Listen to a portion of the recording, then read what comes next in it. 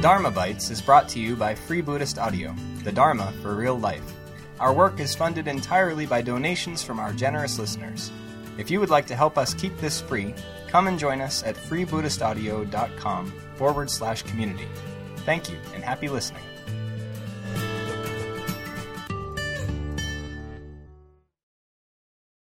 First conceiving of an I, we cling to an ego. Then conceiving of a mine, we cling to the material world. Like water in a water wheel, helplessly we circle. I bow down to the compassion that arises for all beings.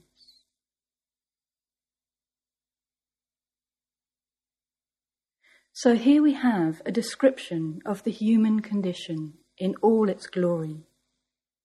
Here we have laid bare the conceit of self and world, the bringing into being of ourselves, and the whole wondrous, complex world that creates.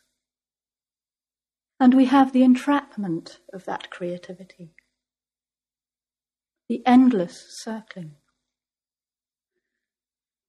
But just as all of this seemingly arises out of a seeming nowhere, so does the compassionate urge, the sensitive resonance. It is also part of our humanity and the very essence of reality. So we have two wondrous, amazing, deeply mysterious phenomena. Firstly, there's the constant creativity, constant appearance of phenomena, coming into being, constant interpenetrative flow. Then secondly, there's the sensitivity, the feeling response. And these are both present in every moment of existence. They characterize the whole of humanity, samsara and nirvana. You can't really separate them. But just as we don't normally recognize our everyday lives, the environment and interactions that we are engaged in as conceit and dependently arisen mere appearance, we don't also normally recognize our feeling responses as compassion. In fact, our worldview, even our normal so-called Buddhist worldview, is that many of our feelings and desires are almost the complete opposite of compassion. But this is not the only way to look at it.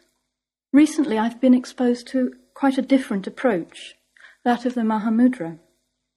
This approach asserts that compassion is inherent in the nature of mind, that all our feelings and desires are expressions of that. Now I've found trying to put this approach into practice encouraging and exciting, but also quite a challenge. So I have to say that when Dayanandi asked me to talk about my responses to the second two lines, my heart sank a bit with the impossibility of doing justice to the task.